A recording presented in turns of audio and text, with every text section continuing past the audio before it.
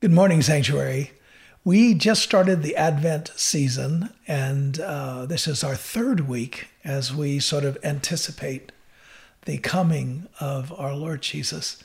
And I love the seasons that we celebrate in the church calendar. I didn't used to. When I was younger, I used to get mad even at the celebration of Christmas and Easter because I thought some people would only show up for those 2 days. And I would think, man, Christmas is Christmas all year round for the believer. And Easter is supposed to be all day, all year round. We're supposed to always celebrate the resurrection. And I kind of, had a bad attitude about making any day special until I had kids. And then I started thinking, they're around every day. We enjoy them every day. But then we'd have these birthdays and we'd stop and think about who they were in our lives and celebrate them.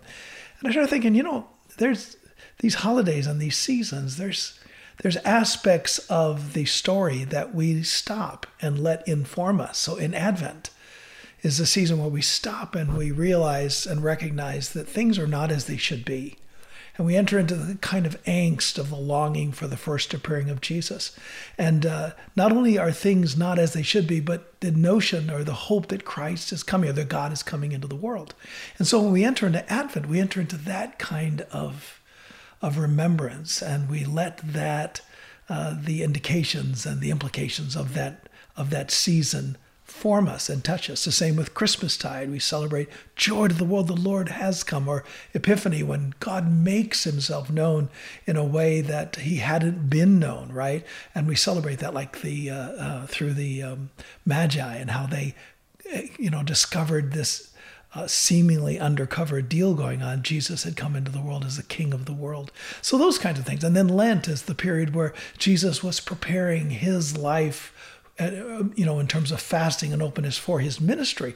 And so we enter into that moment and let that affect us. And then, of course, Good Friday and Easter and Pentecost, all of these things, these seasons, very intentionally form us. And I found out it's helpful. Man, I need all the help I can get to stay fresh, to stay open, to stay encouraged, have some sense of revival in my soul.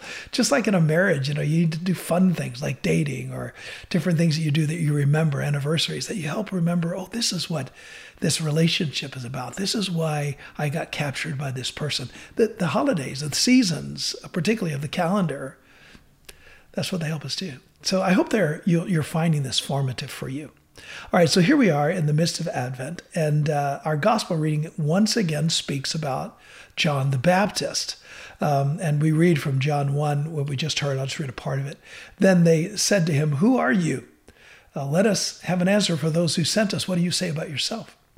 And then John said, "I am the voice of one crying in the wilderness. Make the straight way for the Lord, as the prophet Isaiah said." What I love about this text in John is that, John's kind of an odd bird, right? And yet when he talks about his self-identity, he picks something up from the prophets.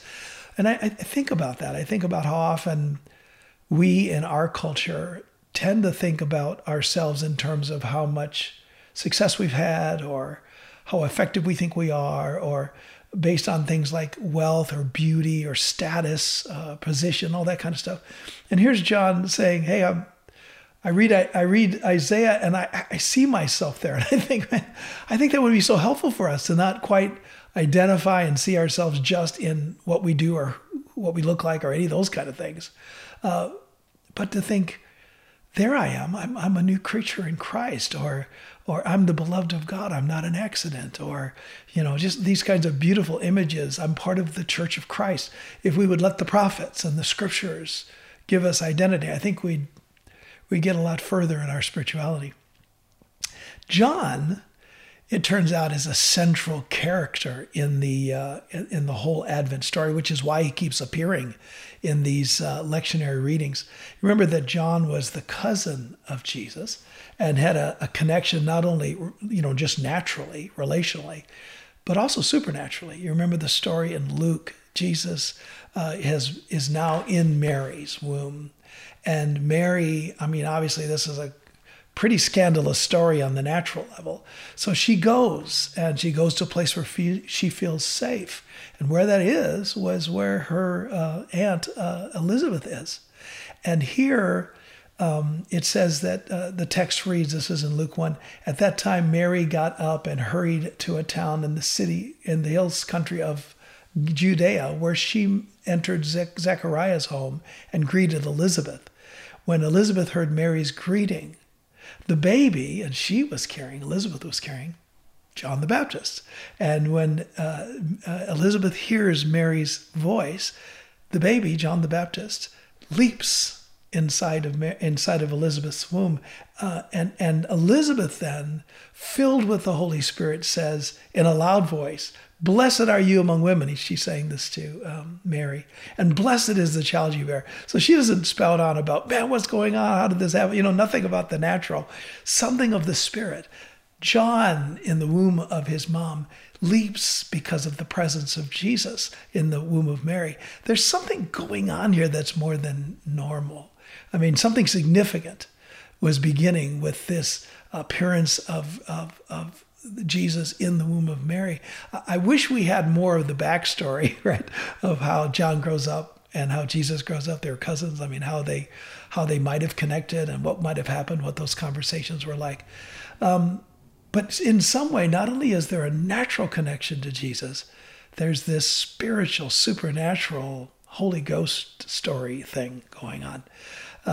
It's significant to note that the book of Malachi, which ends in the Old Testament for the Christian, and it ends, and then there's this whole 400 long period that's kind of quiet. There are no prophets. And then all of a sudden entered the story of Jesus. But in that period, the way Malachi ends is it claims that Elijah's going to return. And that when Elijah returns, that God is going to be the next person that's going to appear in the redemption story. So God's appearing was to be the first evidence, the first sign of a new age, an age that would replace the old one with a new one, which is later called in the New Testament the new creation. So when Jesus is speaking of John the Baptist, he makes a statement to his disciples. He says, Jesus replied, this is in Matthew 17, "To be sure, Elijah comes and will restore all things. But I tell you, Elijah has already come, and they did not recognize him." And then the text says the disciples immediately understood that he was talking to them about John the Baptist. Somehow, John is this Elijah figure. Elijah, you remember in the Old Testament, doesn't die. He actually just goes to heaven. So there's this anticipation in the cultural memory of the Jews that Elijah is going to somehow reappear. So Jesus said, yeah, he did in John the Baptist. And the significance of that is once Elijah appears or reappears, God will come. And John then, his whole purpose was to give voice to the fact that God is coming. His whole kind of position, as it were, in the story of redemption is to announce that the end of, to really announce an end of former things, an end of what has been, and a former era, and that there's a new one that's coming, that's dawning in our very midst. He was this kind of transitional figure that stood between these two places, right? The world as it has been and the world that is going to be because of the advent, because of the coming of the Savior. So John is this kind of advent person, and he's being used to close out the old and to bring in the new. And this is why Advent is often called the season of last things, because what it's really speaking to is referring to the way things have been. They're going to be fading away because God is coming on the scene. And as God appears on the scene, things become new, which is the celebration of Christmas. One of the strange aspects of this whole story about the old and the new is that the new isn't all that overwhelming when it appears. I mean, it doesn't come, the new doesn't come in power to quash the old and to establish the new, right? Like you would expect. I mean, it doesn't happen in a twinkling of an eye.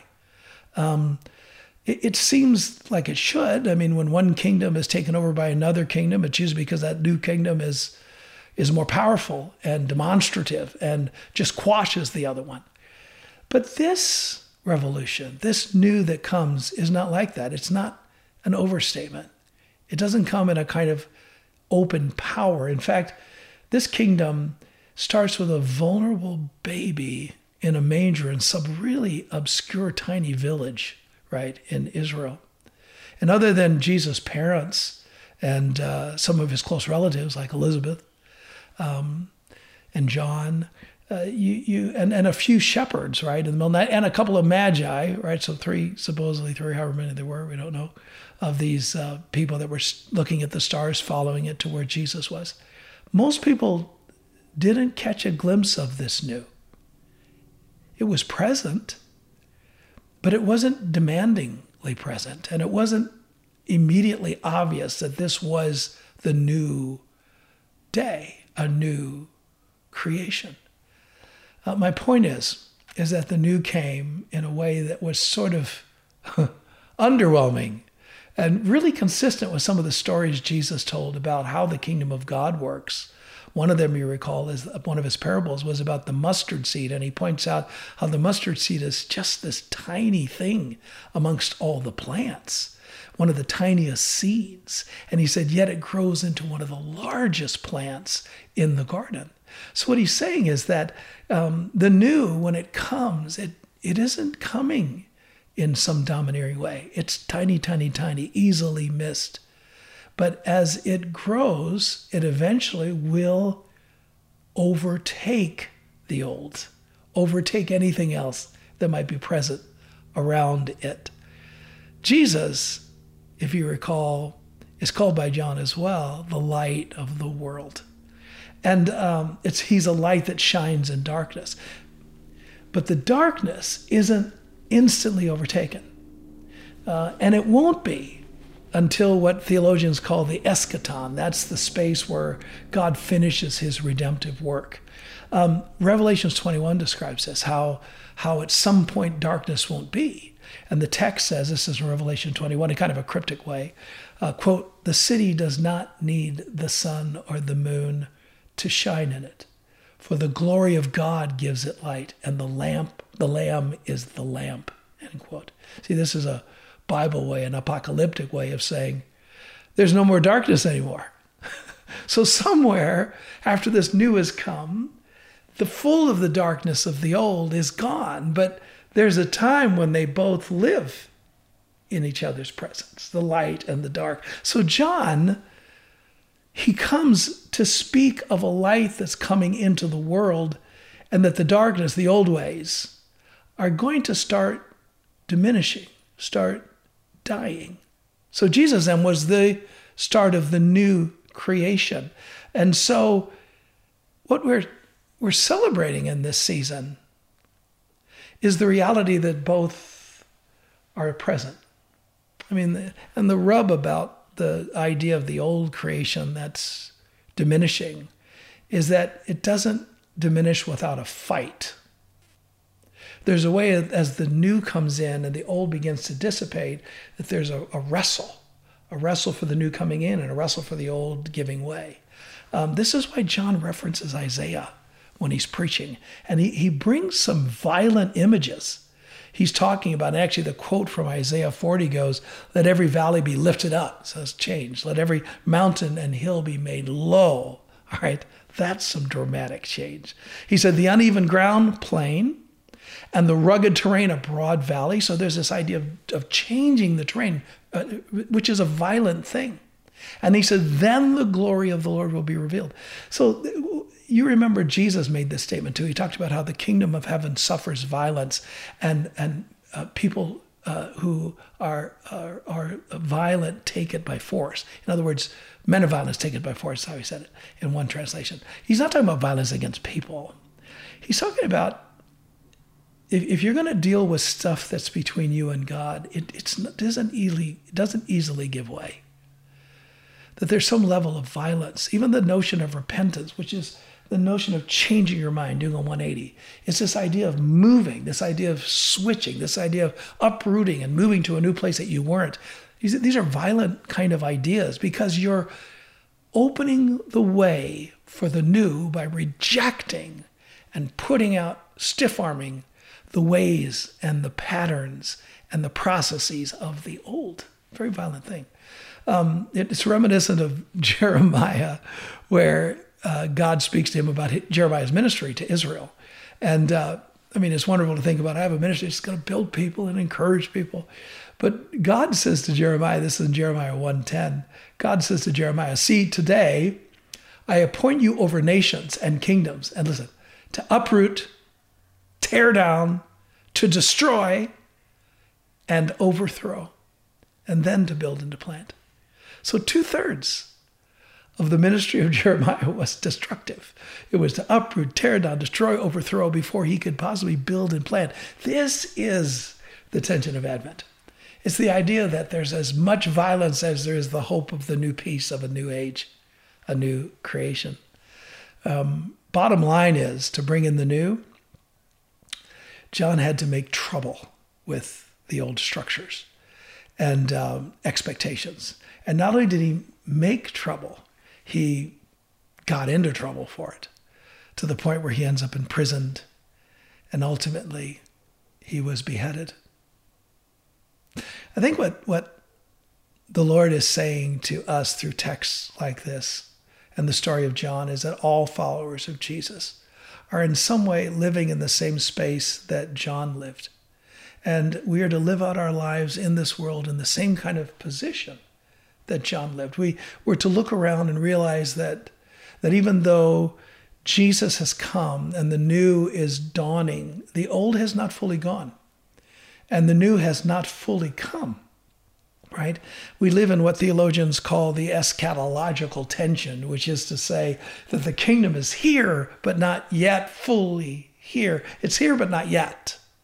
And what surrounds us in our walkabout lives stands against the promise that what will be as the Savior appears in the spaces that we now inhabit. There's a tension, there's a disconnect, there's it seemed like they're polarized against each other. And we're to give voice to that the old may be here, but it's being overtaken by the new. And we're to contend for that. That's why we always pray as we gather and pray the Our Father. In this prayer, we say, let thy kingdom come, let thy will be done on earth as in heaven. So we're contending that the rule, God's new creation, will begin to push back the old that's present, and that there's a new dawn. See, this is the cry of Advent, people.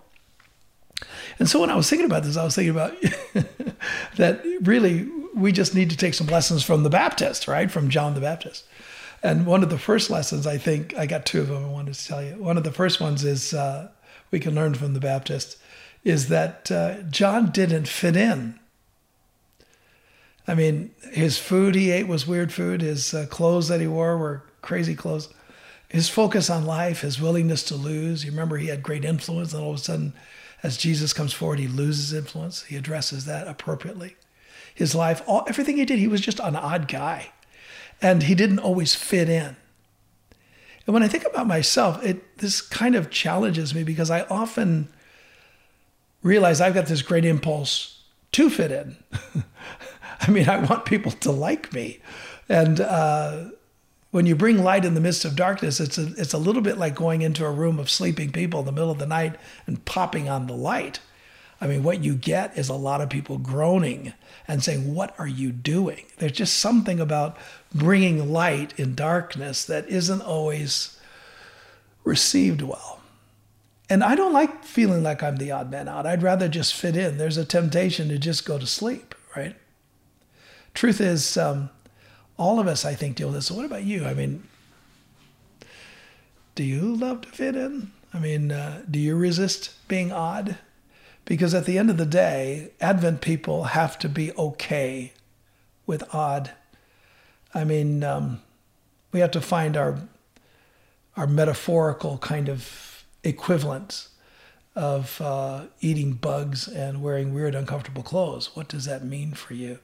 If you want to be a person that gives voice for the coming of the Lord, we need to process it. Secondly, I think we learned from the Baptist that if we're going to be an Advent people, we have to be okay with getting in trouble when we shed light on stuff, things that aren't right.